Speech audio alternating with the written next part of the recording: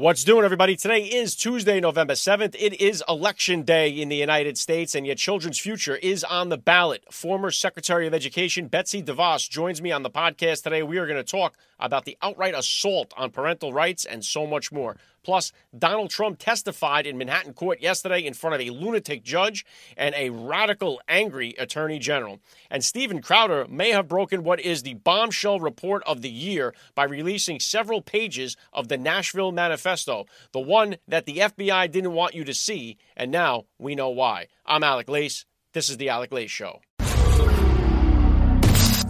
The American family is under attack. Parents are the underdog of this nation. Your children are being indoctrinated. That's right. Your children. They do not belong to the state. They do not belong to the school system. They belong to you, the parents, as a blessing from God our Father. So let's preserve, protect, and fight for the American family together. You're listening to The Alec Lace Show. The future is family.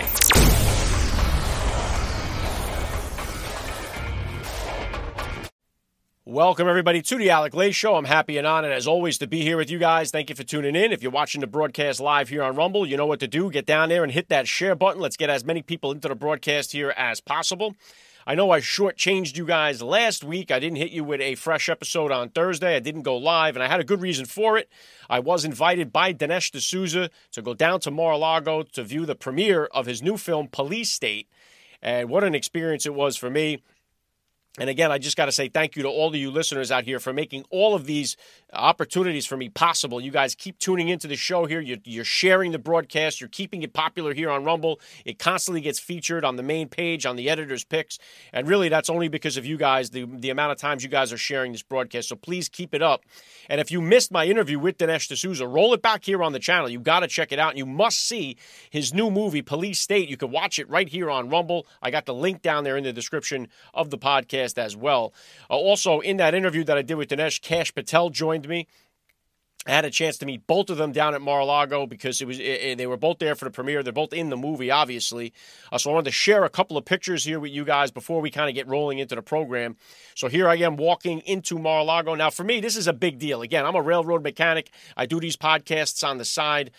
So it was really a big deal. I think I was the only, for sure, I was the only railroader at Mar-a-Lago there last week. But this was a big opportunity for me. And I really, again, I owe it all to you guys. But here I am here with Dinesh D'Souza, the man of the hour.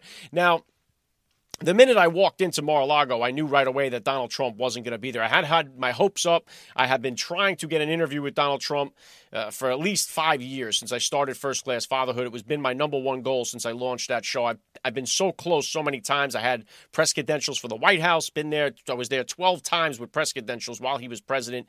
I was not able to seal the deal. I've been to several CPACs and Turning Point USAs with media credentials. I've been all around them. I just haven't been able to secure that interview. I thought maybe this would have been a great opportunity, but the minute I walked into Mar-a-Lago and there was no metal detectors, I knew right away he was not going to be there. So I was, how could you be disappointed while you're standing in Mar-a-Lago? So here I am here with Dinesh D'Souza, and here's Kash Patel. Both of them joined me on the same episode a couple of weeks ago here on the Alec Lace Show. Again, you got to go back and check that out. Here I am with America's Mayor, Rudy Giuliani. It was an honor to meet him in person. I've interviewed him a couple of times, and we've had some great conversations. This is the guy right here that really turned New York City into just a total liberal shithole from what it was and turned it into the tourist capital of the world. He left a blueprint behind on how to change these radically left-wing Democrat cities and lower the crime rates and turn them into positives. And Rudy Giuliani left that all behind. For some reason, the left wants to ignore it. Here I am with Kari Lake. Kari Lake joined me right here on the Alec Lace Show right at the beginning, only a couple of weeks into the podcast. I was very honored to have her on the show here. Hopefully, I'll have her back on now that she's running for senator. Here I am now with the guy that makes free speech possible right here on Rumble, and that is Chris Pavlovsky. He is the CEO of Rumble. I had a chance to talk with him while I was there and talk about the new show, what I'm doing. And so really the experience was unbelievable for me. So I got to say again, thank you to all the listeners out there. You were the ones that put me there at Mar-a-Lago last week. Keep it up. And while you're down there looking through my previous episodes, hit the follow button. Follow me here on Rumble because the best is yet to come. I can promise you that. And I'm going to have former Secretary of Education Betsy DeVos here in just a minute. Again, I mentioned it is Election Day. And there are a lot of people that stay home on these election days when there's not that sexy ticket, when there's not that presidential election or there's no governor's race. And I think there's only 3 of them this year or 2 of them. There's no real big reason for a lot of people to come out and vote. And I think it's a big mistake because right now is the time you need to get out there and vote. There's so many parental rights that are on the table in this election. And your local elections, your school boards, they matter. Like, these elections are so important, and they're going to have such an impact on your children's life and your children's education. You've got to get out there and vote, investigate the candidates. It's so simple today to find out what candidates stand for what. You don't have to go to their rallies, or you don't have to go to their meetings. You can just Google it, look at their page, see what they stand for, see if it lines up with your values, go there and pull the trigger on the ballot box. All right. So get involved in these local elections. One in particular I have to point out here because I think it's one of the most important ones in my opinion, and that is in the state of Ohio. So if you're in Ohio, please listen up and tell as many of your friends as you can to vote no on issue 1. This is an absolute disaster if this thing goes through. Let me just give you a couple of quick points on this. I'm going to put them on the board, and this is going to be voted on today. It's really, really important. This will establish abortion on demand through all 9 months. All right, it removes even the basic limitations on abortion. It allows for profit abortion providers to make the final call on procedures, standards, and timing. It allows for dismemberment abortions, painful late-term abortions, and abortions after a child is born alive. It permits abortion because of the child's sex, race, or disability. Now, here's the one I want you to really pay attention to, as if that's not bad enough. This issue 1 in Ohio erases parental rights. It ends parental notification and prevents parents from being involved in their child's medical decisions like an abortion or irreversible sex change operations. It cuts parents out of the most important decisions in their children's lives while allowing abortion promoters to pressure those children behind closed doors. So they are going to be allowed to talk to your children about why they should have their abortion without you being in the room, without you being notified. They're going to allow children to make decisions on these life-altering sex change operations. We cannot have it. It's one of the most important issues that's on the ballot box anywhere in the country this year. So vote no on issue 1 in Ohio. If you're in Ohio, let your friends know, let your neighbors know that they got to help and support. And please do not allow this to go through. All right, so I definitely had to bring attention to that. Now, as I mentioned, I was down in Mar-a-Lago there on Wednesday, so I flew back on Thursday. Friday, I was invited by Fox to come on to the Bottom Line. So always when I'm on the Bottom Line, I always share a few clips with you guys, so I want to do that.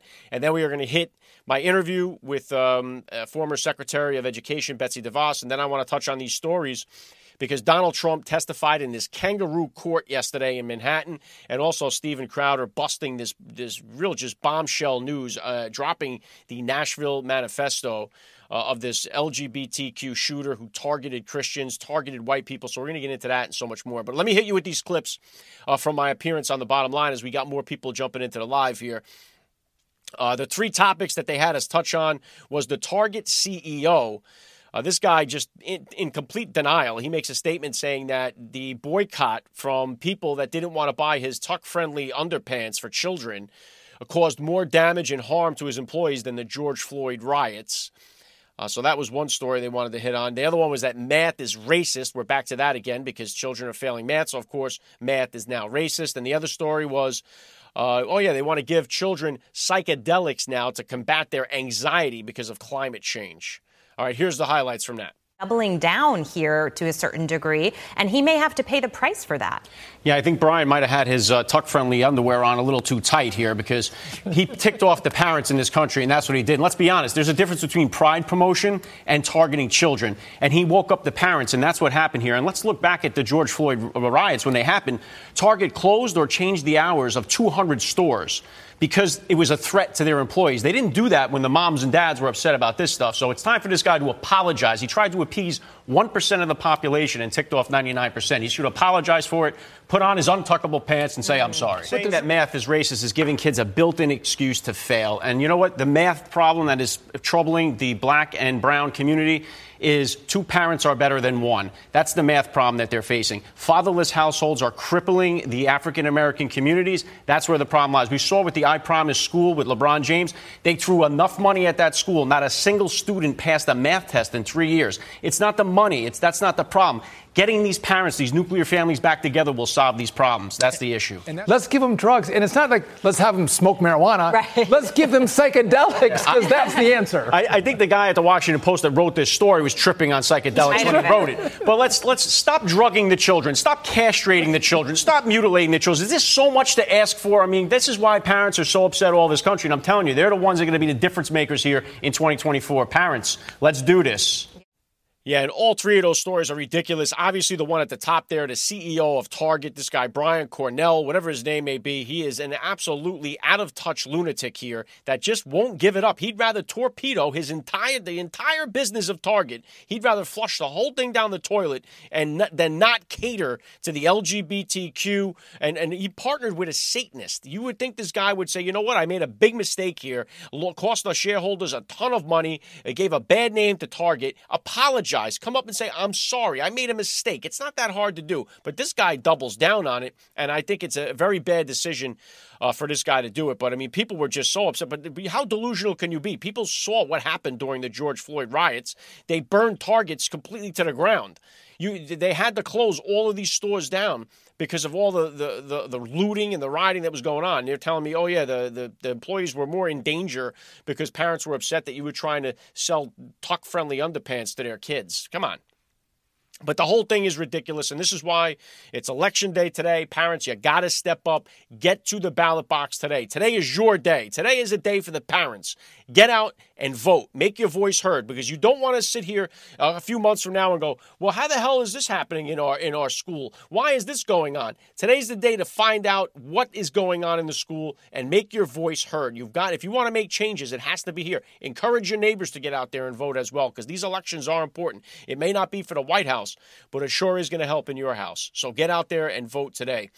All right, so I'm going to hit you guys with a quick spot here, and then we're going to run the rest of the show. I'm going to be back with the 11th U.S. Secretary of Education, Betsy DeVos. Then we're going to talk about Trump and his testimony in Manhattan's Kangaroo Court yesterday, and Steven Crowder's big bombshell drop. All right, here's a quick spot, and I'll see you on the other side. You're listening to the Alec Lace Show. Looks like you've been sleeping well. Megan, he's back. The My Pillow guy. And you're looking good. Still feeling good. Well, just when you thought it couldn't get any better, we've got the best pillow ever, My Pillow 2.0. Wow, it's so soft and smooth. It's cool to the touch. How did you do that? Well, we took My Pillow's patented fill and combined it with this new technology that we didn't have back then when I invented My Pillow, to bring you the best pillow in history, My Pillow 2.0. Just like all of you, I never imagined that My Pillow could get any better. That's why I haven't changed it in nearly 20 years. Then I heard about a revolutionary new technology, and I knew I had to bring it to you all. My Pillow 2.0 is truly the next generation of My Pillow. Use the promo code FATHERHOOD to save 50% on the all-new My Pillow 2.0. You can also save $90 on the original My Pillow slippers. Get the luxurious Giza Dream sheets for only $29.98 and get up to 40% off on the Mattress Topper 2.0. Visit MyPillow.com. Use the promo code FATHERHOOD. Visit MyPillow.com. You're listening to the Alec Lace Show. The future is family. All right, here we go. I got Betsy DeVos, the former Secretary of Education, in the Zoom room here. She is also the former chair of the Michigan Republican Party. She was the Secretary of Education during the Trump administration. So it's a big honor for me to bring her on. There's a lot to get to, so let's do this. Joining me now, former Secretary of Education, Betsy DeVos. Welcome to the Alec Lace Show. Thanks, Alec. It's great to be with you. Well, it's an honor to have you here, and there is a lot of problems going on in this country when it comes to our children's education and in particular parents' rights which are being attacked all over the place. I'm here in the communist state of New Jersey, where our teachers are allowed to keep secrets from the students, from the parents, whether it's they want to change their pronouns, whether they want to change their sexual identity. And I just came from Mar-a-Lago last week watching the premiere of Police State, Dinesh D'Souza's new film. And part of that talks about what happens to these parents who make us think about this at the school board meetings. And it just seems like right now, more than ever, parents are on high alert and they're just coming under attack, particularly in certain states rather than others. Well, you're absolutely right. And frankly, it's happening in states across the country where schools are keeping secrets from parents, and parents are expressing their need to know and their need to be in charge of their kids' education. That's why we're seeing policies passed across the country, particularly in Republican-led states, to give parents that control over the funds that are expended on their kids to find the best education fit for each of their children. And often it means leaving the school that they're assigned to. Well, I'll tell you, for the last 5 years, Betsy, I've hosted a show, First Class Fatherhood. I've left politics, off the table. I didn't really talk about it at all. But just in May, when the Secretary of Education, Miguel Cardona, said that teachers know what is best for their kids, because they are with them every day. And the president of the United States said there's no such thing as somebody else's child. These are all our kids. That's when I launched this show, because it's like I'm so sick and tired of thinking that, these educators know better for the kids than their own parents do. And I'm so sick and tired of that. The kids belong to their parents, not to the state and not to the school system. So I'm sick of hearing that kind of language. And it seems like many parents agree with that because they have risen up all over this country. That's right, Alec. And COVID really brought it all to a head in a way that was unexpected. And frankly, the silver lining to COVID, I believe, because parents saw firsthand what was going on in their children's schools. And many who thought their kids were in a good place, they'd chosen to live there because the school was good, quote unquote. They saw firsthand how horribly the schools were doing, either with curriculum that was totally antithetical to their values, or with distance learning that didn't expect anything. And it is clear that the leftist agenda has been at root in our school system for many, many years, decades. It's one of the reasons I have fought for 35 years to allow parents to be freed from that if they don't agree with what's going on in their kids' schools. Thankfully, we're seeing momentum around that happening now, but it's tough in states like New Jersey and California, my own home state of Michigan. So parents have to continue to speak up. They have to continue to advocate for their children. They're their children. They're their first, your parents are their first educators, and they're the ones that love their kids best. That's right. And they've really woken up like a sleeping giant in this country, because they've come after that. And then, just like your point there, during COVID, so many parents were looking over the shoulders of their kids and like, what in the world is going on at this school here? Mm-hmm. And I want to get your take on this, Betsy, because I discuss this all the time. I think one of the obviously the education system is failing the children in this country. We see that with the results of the test scores. And I think a big piece of this that people leave out a lot is the fatherless crisis that we have in our country. We have so many kids growing up without a father figure, and it is really wreaking havoc. Now, when you combine that with failed education systems, it's no wonder these kids are failing so many places in school. But I think that, a big part of that is that discipline factor that comes from the home that sets that mood for the kid, how way he's going to behave in school. And I think when you have that father figure missing from the lives of so many children, the results are apparent in the test scores as well. Well, that's absolutely right, Alec. And my friend Ian Rowe talks about this a lot in his teaching of what he calls the success sequence, about graduating from high school, getting a job, getting married, and then having children. And he's been castigated in New York and in his community for even talking about this. But the role of both parents is so important in every child's life. And I think that you are onto a really important thing here. And I applaud you for really focusing in on the importance of fatherhood. And I think it's just crazy that right now, when you talk about parenting and discipline, like it's looked at as if you spank your child, it's child abuse. But if you transition your kid and castrate them, it's heroism. Like these parents, we see them on TikTok, we see them on Instagram, and they're proudly transitioning their children. And these are kids that haven't even hit puberty yet. They're putting them on puberty blockers. They're dressing up little boys as girls. And it's like, what in the world? Where are these people coming from? Because it seems like I only see them on the news, or I only see them on social media. Every Democrat, even that I work for the railroad. I've been doing that for 24 years. It's a big melting pot there. Even the Democrats that I work with, none of them agree with any of this transitioning of little kids, putting them on puberty blockers, letting your children, your girls share the same bathroom as boys. So it boggles the mind to see this kind of movement for such a small percentage of the population. No, absolutely. And the Biden administration has doubled down on promoting this kind of focus and this kind of activity at the expense of focusing in on what our kids actually need to know and learn in order to be successful as adults. The reading scores and the math scores plummeted during COVID, but they were on a decline for many, many years before COVID hit. And we keep talking about all of these other extraneous things that are not fundamental to a child's future success, and keep pulling the conversation so far to the left. And the Biden administration is the leader in all of this. And the department that I used to run is filled with individuals who are continuing to talk about these issues as though they are the primary issue for us to be focused on. No, our kids need to learn to read. They need to learn to do mathematics. They need to learn what makes them special and unique and what their gifts and talents are. And they need to be able to employ them and deploy them to be successful adults and contribute to the rest of the society.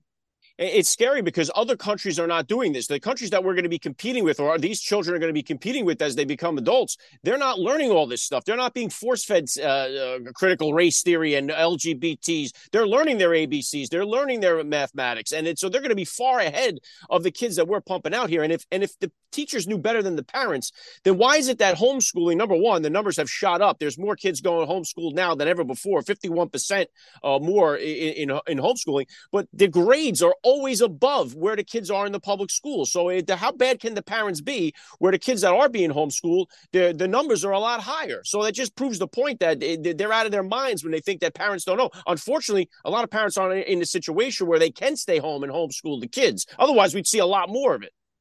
No, that's right. And that's why passing policies that empower parents to make those decisions for their kids' education and to take them out of their assigned schools and send them to a school that matches their family values is critical. And we're seeing the momentum around this, as I said, in many states that are Republican-led. It's time now for Democrats to really face up against the teachers' unions, which it's the teachers' unions that have controlled this agenda for decades. And I've often said Randy Weingarten is essentially running the Department of Education today. And that has got to stop because they do not represent our children. They are not focused on what's right for kids. They are focused on adult issues. They are focused on far left agenda items, and they are not actually concerned about preparing young kids to be successful adults. Yeah, Randy Weingarten is running the education system right into the ground is where she's running it. She's too busy over in Ukraine worried about their school system than she is about the one we have right here. But I wanted to get your take on school choice. Obviously, I think is a phenomenal thing. The way I always try to explain it when I have these discussions about school choice is like when my wife, we moved from North Jersey to South Jersey, but she wasn't forced to use the doctors down here where we moved. She was able to still use her doctors up in North Jersey. So she had the choice to go. It wasn't government saying, oh, you're in this district, you have to use this doctor. And it's similar to that with the school systems. But here's my question for you about school choice, and the one that I get a lot. What happens, Betsy, when you have schools that become more popular, that parents want to send their schools and they get kind of overfilled? And then also on the back end, you have schools that none of the parents want to send their kids to because the school system there isn't doing as well. And now they don't have the resources there to pay the teachers to stay there. So how do you deal with schools that are overrun with kids that want to go and the ones that are emptying out?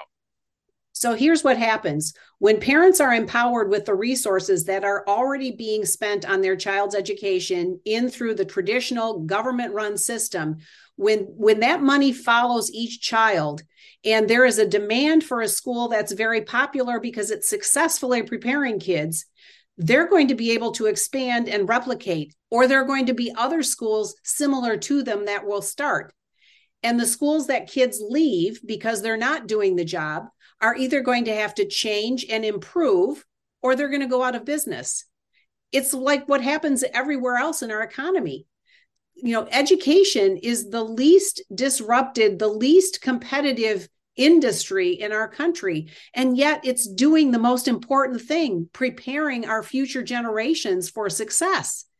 And so the notion of not being able to ultimately find the right place for your kid, if you're a parent and you have that money for your child and the school you want to go to is full, you're going to be able to go and with others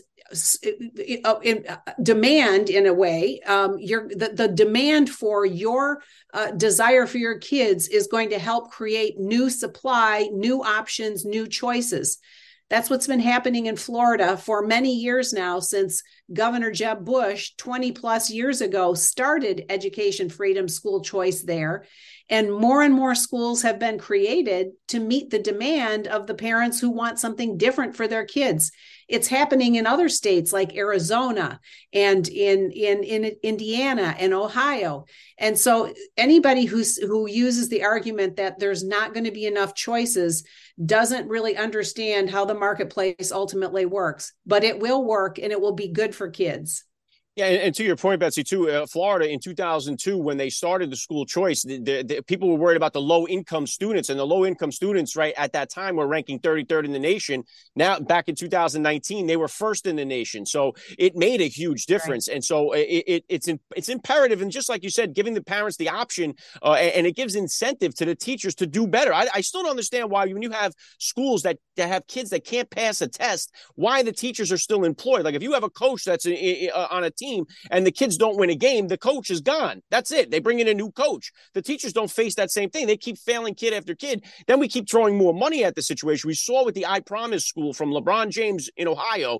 They threw tons of money at this school, haven't had a single kid pass one math test in 3 years. So money isn't the issue. And again, that is a community that's crippled with broken families and fatherless households. That's right. And that's in the state of Ohio. There are many other choices that families are making because Ohio has a robust school choice education freedom program that this year has grown threefold because they expanded it. The demand is there, and those who are going to respond. And I want to touch on teachers for a second, because I think many of them get a bad rap. They are part of a system in which they have little to no control over their own future. That's why we see many teachers quitting and going to the sidelines. I believe there are great teachers out there who want to serve kids. They want to help teach them. They want to help nurture them. They, in an education freedom, school choice, and environment, are going to come back off the sidelines, and they're going to, maybe head up a 21st century one-room schoolhouse of multi-age kids, multi-grades, and have an energy there that we haven't seen in years in many other schools. There are great teachers who need to come back to teaching, but in an environment where they're going to actually be able to help kids, not focus and be within a system that doesn't work. Very well said, Betsy. And I do agree. There are so many teachers. I have 4 kids myself. Oldest is a senior now in high school. And I've had some great teachers coming through the pipeline with my kids. I've been a class parent in all of their classes. And so I know that the teachers are doing great things. And it's not to peg all of them in the same, lump them all into the same group. So I agree with you there. And I wanted to just get a take on you with this Title IX that we've been hearing constantly about how there's rules change. They don't want to reveal what it is. It's kept a secret for a while. But it's basically, from what I'm understanding, the people that are going to be impacted the most are going to be the girls on these sports teams that are going to have to share locker rooms with men. And it just seems like I cannot find, and like I said before, going back to it, I cannot find one single dad that agrees that their daughter should be, 1, competing against boys in sports, and number 2, sharing a locker room or a bathroom with men. So I don't understand, where is the momentum behind this, and what is the latest on this rule change with the Title IX? Well, absolutely. This is a huge issue that the Biden administration has doubled down, or they're in the process of doubling down on what the Obama administration did, and which we corrected while in office. We put a rule in place that was fair, that recognized that women play women's sports and men play men's sports, and that gave ensured due process in any matter of misconduct that occurs on campuses. What the Biden administration is doing, and we're waiting to see that final rule. They are proposing to expand the definition of gender to be basically anything you choose to be on any given day, meaning a biological male can play on a women's team and vice versa. Well, vice versa. We don't see it happening the other way. But Title IX was created to give women equal access and opportunity in sports and education. You can't say that it's okay for biological males to come and play on a woman's team and then say you're protecting and guaranteeing equal access for women. It's totally contradictory. So they're proposing to basically do away with Title IX. Now they're talking about doing a separate rule for that, but they can't. It's the same law. So they're talking crazy talk, and it is such a leftist agenda that is so taking up time and attention, and getting people focused away from the core of what we should be doing and talking about in education, and that is helping kids get prepared to be successful as adults. It's just disgusting. I don't understand, like, where are the women's rights people? Where it's like, it seems like the people on the right are standing up for women's rights, and the people on the left don't even know what a woman is. So it seems like this has gotten so far apart and just so wacky that it's like, I still don't understand who these people are, and they don't even say it out loud that they think it's a good idea, because to say that, you sound idiotic when you say that women should be competing or men should be competing with women in sports. So I really don't understand it. No, I don't understand it either. And I think that the backlash against I think that's why this final rule they're taking so long. First of all, they had more than double the public comments that we had when we did our rule, which means they have to answer and respond to each and every single one of them. And if they come out with a rule that is antithetical to the law that was passed, that is against the law, basically it will be challenged in multiple directions legally. But in the meantime, young women and girls get hurt in the process, literally and figuratively. And so this is an issue that we all have to get more vocal about and talk about protecting women's opportunities in sports and education. This is key. And I think that, 80+% probably 89% of the people are with us on this issue. So let's talk about it. Yeah, and I'm talking about it because my youngest is 9. She's my only girl. And so that's why it's a big deal for me and why I'm passionate about it as well. And the other part of this coin is my oldest is 17, senior in high school. So college is around the corner here for him next year. And it is frightening as a parent to look at what's happening in the colleges in this country. Number one, all of a sudden, all this anti-Semitic stuff popped up on every single one of these liberal left colleges after the Hamas butchered all these people in Israel. So there's that part of it. But before that, you've seen student after student begging the taxpayers to help them pay off their college loans because they got a degree that ain't worth the high price that they paid for it. And they come out with no skill sets whatsoever in order to get a job that's worthy enough to pay back these loans. Meanwhile, they hate America, they hate the police, and they want to all become activists. So as a parent with my kids sitting right there on deck, it's very frightening. No, absolutely. Higher education is broken, just like K-12 education is. And think about it. You have a K-12 system that has continued to turn out kids that aren't capable of doing work at the college level. They aren't even capable of doing work in many cases at the high school level. And yet we keep passing them along and feeding them a line like they're accomplishing something. And meanwhile, higher education institutions continue to raise costs, charge more and more and more for giving less and less in terms of quality. And so higher education is ripe for reform. It's ripe for change. And the innovators that are coming in to introduce new options at much lower cost and more rigor are going to ultimately be successful because more and more families and more young people are looking for those kinds of options.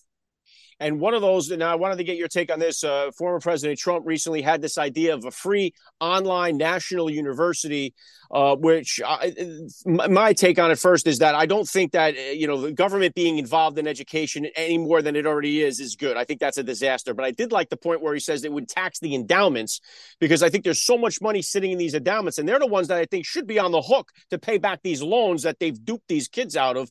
But so what is your take here on Trump's idea for this free online national university? Well, I'm in agreement on the endowment issue and the fact that those institutions should be using their endowments to help young people actually get an education. I do not agree with the notion of a online federally run, federally directed university, because we see what's happened when we did that with the K-12 system in 1979 when the Department of Education opened up. We have continued to degrade the experience, and our kids are doing worse today than they were, that many years ago. So nothing that the federal government does improves things for the basic person in our country. We have got to innovate, deregulate, and allow creative, innovative entrepreneurs come into the higher education realm. We did some regulation around that to allow that to happen. People need to take advantage of it and start offering those alternatives that are going to compete with these institutions that really are not doing what they profess to do for young people, that is, give them a good education. And it doesn't seem like it's really so hard to figure out, Betsy. If we just look at the trail of everything the government's gotten involved in, has gone right down the toilet. It's almost as if like every Democrat-run city that's been Democrat for 50 years is a terrible place to live, riddled with crime, homelessness, and drug abuse. So it's not hard to figure some of these things out, and maybe let's go in a different direction and try something new. And hopefully people choose that today, because there's a lot of elections going on, and so many people, because it's not that big ticket item, it's not the presidential election, it's not their governor's election. So a lot of people stay home on election day, when really the elections that are happening right now with your local school board are the most important elections that are going to happen for your family. So I wanted to get you, I know Virginia is one where education is a key issue that's on the ballot right now. Are there any other elections that are going on that you've got your eye on, or what would be your message to parents out there on election day? Well, you're right. All of these local school board elections, as well as city and municipality elections, the stuff that makes a difference, that matters to you and I on a daily basis, happens at the local level. It starts at the local level. So I urge and encourage everyone to get out and vote today. It's imperative that your voice be heard, and you can't complain if you don't like what happened, what the outcome is if you didn't vote. Yeah, very well said. And I pray to God that we can find something. Sometimes it seems like it's almost impossible to turn this around, Betsy, because it's like we're looking at what's happening in the failures of our education system, the fact that we lead the world in fatherless households. It just seems like everything is on a railroad track going in the wrong direction. I just pray to God that there'll be enough people to stand up to stop this thing, for one, and then number two, get it going in a positive direction again. But it seems like such a very tall order. Well, the grassroots, the local communities is where the difference can be made and where it starts. And I, again, applaud you for reaching into and being a part of that conversation. This is an imperative for all of us to get involved, to speak up, to make changes where change needs to be made, and to participate. Let your vote be counted. Yes, great stuff. Listen, it's been an absolute honor to have you. I'm glad that you joined me on the podcast. I'd love to have you back on again in the future. Betsy DeVos, thank you so much for giving me a few minutes of your time on the Alec Lay Show. Thanks so much, Alec. Great to be with you. All right. Big honor to have the former Secretary of Education, Betsy DeVos, join me here on the Alec Lay Show. I hope you guys enjoyed the interview. Let me know what you thought about it down in the chat. Leave a comment down below. Let me know what you thought about it. While you're down there, hit the follow button. What is interesting is that Betsy DeVos's brother, Eric Prince, is a former Navy SEAL, and I just did the Navy SEAL swim across the Hudson River with him and all of his teammates. So I made that swim. I got to see if I can get him on the podcast here as well. Wouldn't that be interesting? So I'll have to try to reach out. But Betsy DeVos, a great woman doing great work, and I really respect her opinion, and I'm honored again that she joined me on the podcast today. because right now, again, it's election day. And if you're a parent, get out there and vote. It's really important. Today's the day to make your voices heard. If you're sick and tired of parental rights being under attack, get out there and fight back. And one of the limited tools or resources we have to fight back with is our vote. So show up to the ballot box and bring a friend or two with you and encourage them to vote as well. All right, so obviously the biggest news I think that was going on yesterday was that Donald Trump was testifying in Manhattan court. If this thing had been televised, it would have been bigger than the OJ trial. You would have had millions and millions of people tuning in to watch this thing live. It was not on TV, but this is just sickening what's happening in our country right now, to see the former president of the United States sitting in court having to testify at a just totally bogus indictment that was brought against him. He is the first person to ever be charged with this particular issue, or whatever this clause is, this law, this section of the law. He's the only person ever charged with it before, and he will be the only person ever charged with it ever again. But obviously, they're going after him for it because it's not about whether or not he broke the law. It's about whether or not they can get Trump on anything. That is the tactic here, and you could see it by these people that are involved in the case. This left-wing lunatic judge, who you saw right from the dribble with the stupid little smirk and smile on his face, this was his big day. This was his big moment. Same thing, obviously, Attorney General Letitia James, she's been waiting for this her whole life. This was her big moment to get Trump on the stand and to get this thing against Donald Trump. This was her entire life. For Donald Trump, it was Monday. But for the judge and for the Attorney General, this was everything. Right? Letitia James's political career is on the line based on this case, not Donald Trump's. So this was her thing. She's been gearing up for this for years. And so now here, I want to give you this quote from yesterday, because obviously there was no cameras in the room, but I want to give you this quote. One of the things that the judge said while Trump was trying to answer the questions, because as anybody that knows Trump talks quite a bit. And if you ask him a question, he's going to give you a detailed answer. The judge didn't like that. So they were asking him questions that required a detailed answer. And the judge says, I don't want to hear everything he has to say. I don't want to hear everything Trump has to say. That's the judge in the case saying this. Trump's lawyer bounced back and said, listen, it's necessary, beneficial, and relevant to answer the questions in this manner. If you don't like it, ask better questions. So he goes on to say, I'm not here to hear what he has to say. He goes into speeches. Imagine a judge. Now, there's no jury in this case, mind you. So the judge is it. And imagine the judge in your case telling you, I'm not here to hear what you have to say. Isn't that crazy? So this was his big political moment. This was Letitia James. How long has she been waiting for this? Well, there's hundreds of just tweets. If you go through Letitia James's Twitter page, I'll look through it here. Look, if you Google Trump and you search her tweets for Trump, look at how this list goes on about how many tweets. Look at this, right? It goes on and on and on. It seems like she can't tweet without mentioning Trump. And this keeps going on.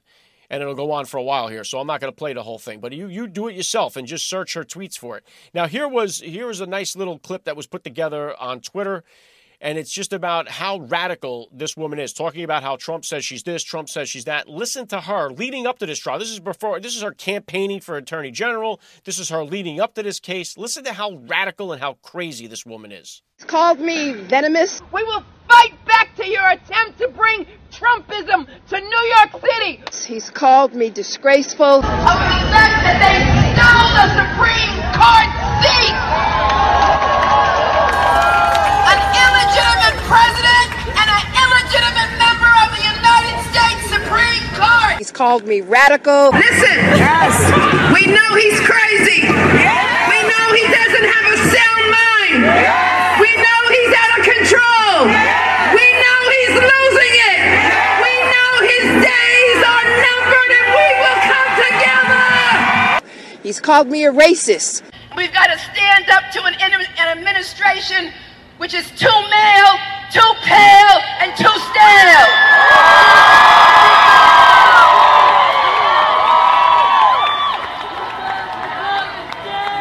Too male, too pale, and too stale. Too male, too pale, and too stale. Thank you. And I want to roll this tape back one more time and let you watch this when Letitia James says too male, too pale, right? Look at this. As she's saying it, the people right next to her are white people. And they're going along with this like, oh, yeah, he's too pale. He's too white. We don't want a whole white administration. These people are being taught to self-hate themselves. And we saw this all through the 2020, not the pandemic, the riots and the protests, the peacefully fiery protests that were going on. These white people are standing there calling out white people, saying, oh, yeah, down with these white, too male and too pale. They're agreeing with this. They've been taught to self-hate themselves. Listen to it again. Too male, too pale, and too stale. Too male, too pale, and too stale. Too male, too pale. Now, Trump calls her racist. Isn't that racist to say you're too male, you're too pale? Isn't that, what do they call it, misogynistic? What is it called when you're a sexist? Isn't that sexist? Too male and too pale. You're judging the guy based on his skin. Could you imagine for a second if Donald Trump had said Letitia James is too dark or too black? It would be nonstop, 24 hours on the news cycle. But here's Letitia James says, oh, he's too male and too pale, his administration. How much more racist, blatantly racist can you get? But as we learned, it's okay to be openly racist against a certain demographic. If you're racist against white people, that is perfectly okay. And we're also learning that it's okay to be racist against Jewish people. We're learning that as well. Anti-Semitism is acceptable now on the left because we got so many people that are coming up with it, they're going to have to align with it. All of this anti-Semitic stuff is coming from the left. All the pro-Hamas people are on the left. So back to the trial yesterday. Here was Donald Trump's attorney, how frustrating it must be for her. But here she is when she addressed the press after Trump testified. Coming from the judge who has already predetermined that my client committed fraud before we even walked into this courtroom. I'm not here to hear what he has to say. Then why exactly am I being paid as an attorney, and why exactly are taxpayer dollars being used in this courtroom? The answer is very clear. Because Miss James wants to stand right here like she did this morning and call my client a liar, call the company fraudulent, and make a name for herself. She said this morning that the numbers don't lie, and they won't lie in this case. Well, Miss James, I have a message for you. The numbers didn't lie when you ran for governor, and that's why you dropped out. And the numbers don't lie when President Trump runs for office in 2024. And those numbers are loud and clear. This country is falling apart. And if we don't stop corruption in courtrooms where attorneys are gagged, where attorneys are not allowed to say what they need to say to protect their clients' interests, it doesn't matter what your politics are. Everyone has a right in this country to get up and put a defense. I can only imagine the frustration. And again, this is somebody that is being tried on this thing that has never been tried on anybody else before. He's the first person that this has ever been brought against, and he's the only person it'll ever be brought against because it's so stupid. And I think, honestly, Letitia James is doing Trump a favor. He skyrockets in the polls every time this is going on, and this is only going to gain momentum. I think when he looks back at this, I think when he's getting inaugurated in 2025, he needs to thank Letitia James and say, one of my biggest campaign contributors was Letitia James, because what this woman did boosted me in the polls, got people motivated to come out and vote for me. She may be the one that pushes him over the top in 2024. And so I think Trump might have to thank her at the inauguration for what she's done. But it's sickening to see them do this. We know what it's all about. This is just about attacking Trump, and it's about nothing else. And it's sickening to watch. And again, we hear, his administration was too male and too pale. And that is because it's okay to be racist against white people. And we're going to use that to slide right into this next piece, this next story here, which is Steven Crowder dropped an absolute banger yesterday. He dropped 3 pages yesterday, and I'm going to put them on the board here for you guys to look at them. These were from Audrey Hale's notebook. Uses the name Aiden because it was LGBT. But these are the pictures here from the journal. I'm going to read them to you. But now, this is something we have been calling for since the shooting happened. Since these Christian children were targeted, we have been calling, release the manifesto, release the manifesto. A lot of people yesterday, especially on the right, were kind of a little bit jealous of Steven Crowder for releasing or getting this story first. You know how this is. It's a competitive business. So some people on the right were a little shady about Steven Crowder getting the glory for this. Whatever. He gets the credit because he got the story. So bravo for Steven Crowder. This manifesto needed to be released, and now we see exactly why the FBI did not want it released. And here you go. I'll put up his tweet reading what it says. This was his breaking. Nashville school covenant shooter Audrey Hale's Death Day manifesto targeted crackers with white privileges. So some of the highlights he highlights is, want to kill you little crackers. I hope I have a high death count. I'm ready. I hope my victims aren't ready to die, which is underlined in the manifesto. So this is an obvious hate crime. This was anti-white. This is a racist crime. The FBI did not want you to see this because their entire narrative was, we're trying to protect the victims' families. That's not who they were trying to protect, as we see what's in the manifesto here. They were trying to protect themselves, for one. They were trying to protect the narrative, and they were trying to protect the LGBTQ community. That's who they were trying to protect here. They weren't trying to protect the victims' families. Not by a long shot. But what I wanted to point out here is in this book, and I'll put it on the board here, what's interesting is it says in her notes, at 10:20 a.m., gear up, set up guns in the trunk, assemble, get out, vest. At 11:20 a.m., it says final videotape, 10 minutes in parentheses. Is there a videotape that we now have to call to be released? Is the FBI holding on to a videotape of Audrey Hale talking about what she is about to do? Maybe more of her anti-white rhetoric, more of her anti-Christian rhetoric? What could it be? We do know that the White House is going through every single length right after this shooting happened to protect the LGBTQ community because somehow they became the victim after this lunatic shot and killed Christian children. The victim became automatically the LGBTQ community. But so Steven Crowder, bravo for releasing this out there.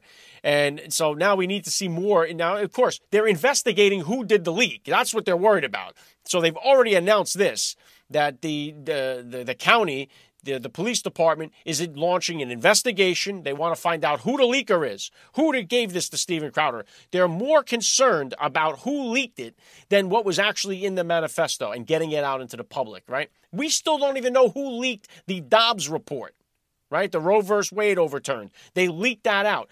How in the world could you leak out such a document like that and still be walking around without punishment?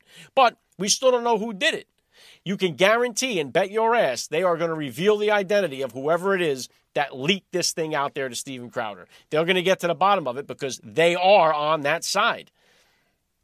And so that's what they were worried about. And again, where is the President of the United States on this? Why doesn't he come right out and condemn anti-white racism, condemn anti-Christian racism? Where is he? He's always so diversity, equity, and inclusion. Doesn't that include white people? Doesn't that include Christian kids? Doesn't that include everybody? No, it doesn't. You know it doesn't include them, and I know it doesn't include them because you can be racist in this country if you are against white heterosexual Christian males. You can be as racist as you want, and apparently now a close second or tied with them is against the Jewish population. It's cool to be anti-Semitic now on the left because everybody's doing it. That's what all the cool kids are doing. Look around at the universities. All the universities now, these left-wing liberal universities, where these kids come out with these gender studies degrees, they're all anti-Semitic now, and it's cool to be anti-Semitic and pro-Hamas, right? It's not pro-Palestine. It's anti-Israel. And we just saw the pro-Palestinian or anti-Israel protests going on in front of the White House. Here they are. Here's the video. They're shaking the fence, desecrating the statues in Washington, D.C. No punishment, no big deal, no crime. This wasn't an assault on democracy. No one gave a shit about it because there wasn't Trump supporters there. You think for a second if this Ashley Hale was wearing a MAGA hat and had a manifesto about trying to shoot minority kids or illegal immigrants, you don't think that manifesto would have been released to the public within hours of the shooting? You're out of your mind and you're not paying attention if you think that. So this is what we're facing here. Now, another thing I want to point out as we're talking about this Covenant shooting is one of the keys that the sheriff said right after this thing had happened as to why Audrey Hale picked that school over a different school. Listen to the clip. Was this the only school that was targeted? It was the only school that was targeted. There was another location that was mentioned, but because of a threat assessment by the suspect, too much security, they decided not to. And that area was here in Nashville, so we're continuing with that investigation as well. All right, so she chose this school because of the lack of security, saying there was too much security at that other school. This is why that she chose this school to do. So what does that tell you? You got to make sure that your children's school is secured. Make sure you have armed police officers at your school. And if you don't, you better raise hell at the school board meetings until you get one there. Because that is the difference between why this lunatic chose one school over another. Unbelievable that we play this game in this country that certain kids' lives matter more than other kids. If they fit the narrative, they're in. If they don't fit the narrative, they're out. And we see it time and time again. And, of course, you still have these people that they read this manifesto that was put out on X yesterday, and they still tried to say it's the guns. That's how crazy and untouched from reality these people are. Obviously, the FBI does not want this thing out there. Otherwise, they wouldn't be going to such painstaking lengths to hide it from us for so long. And it's so unreasonable to do that. This was an out-and-out hate crime. It better be condemned by the President of the United States. If not, he's complicit. Right? Because that's what he's doing. His rhetoric on white people, he's putting a target on the back of white people in this country. He's putting a target on the back of Trump supporters in this country. He put a target on the back of the unvaccinated people in this country. We saw that during COVID, called out the unvaccinated people. It's your fault we're in this mess. And the truth is, it wasn't our fault. I say us because I was never vaccinated, like I know many of you listeners out there were never vaccinated. So great for Steven Crowder. And again, talking about the Jewish community and what they're facing. Here's this guy. Here's the video here. Here's a guy that was assaulted by an anti-Israel protester. Hits this guy, knocks him down, kills him. Now, we saw this happen at one of the Black Lives Matter rallies when the cop pushed one guy, an older guy, and he fell down and hit his head. They called it the biggest murder. Look at what's going on. If you recall, I'll put the clip here so you can see it. When this happened, then the guy hit the back of his head. Everyone wanted blood. Where are the calls now that this guy just did this? Why aren't people upset? No one seems to care. Because like I said, now it's cool to be anti-Semitic on the left. We're all right with that. That type of racism isn't included in the diversity and equity program. We don't care about that. As you could see, all of it's coming from within the Democrat Party. All right, and this is why it's important today on Election Day to get to the ballot box. You got to get there today. If you don't, you better find a way. You better find a way to get there because this stuff is going to continue to go on in this country, and the only thing we have to really fight back and stop it with is our voice and our vote. So use both of them. Get on platforms like Rumble. Get on platforms like X. Get to the ballot box. Make your voice heard. Make your vote heard. That's what we need to do right now, and that's really all you can do. So I pray for this country. I pray that we could figure out a way to get this country back to good. The solution set to it is getting Donald Trump back into the White House, and I think Letitia James is doing her damn best to put him there. Again, here's a quick one. For the first time since I've been checking this, and I keep an eye on the Las Vegas odds, Las Vegas now has President Donald Trump as the favorite to win the 2024 elections. First time I've seen this. Now, this was recent. All year long that I've been checking this, it's been Biden, not by a lot, but Biden has always been the favorite with the odds makers to win the election. Now, as we see the polls all start to shift that have gone on, also we see Las Vegas odds start to change now on who's going to win the 2024 election. So we need Donald Trump back in there. I think every single time we see one of these indictments or one of these cases go to trial, I think it helps Donald Trump. It's rallying the base. It's getting people fired up. And so I pray to God we can get him back into the White House as soon as possible.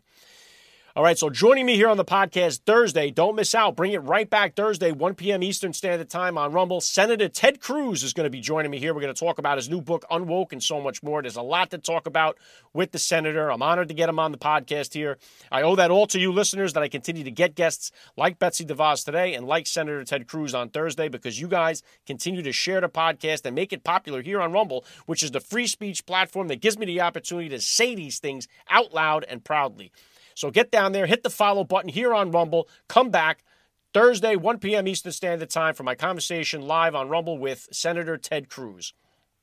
All right, so that's all I got for you guys today. Get out there and vote. God bless you parents out there. Make your voice heard. Make your vote heard. Bring a friend with you. Get out there and make your patriotic duty.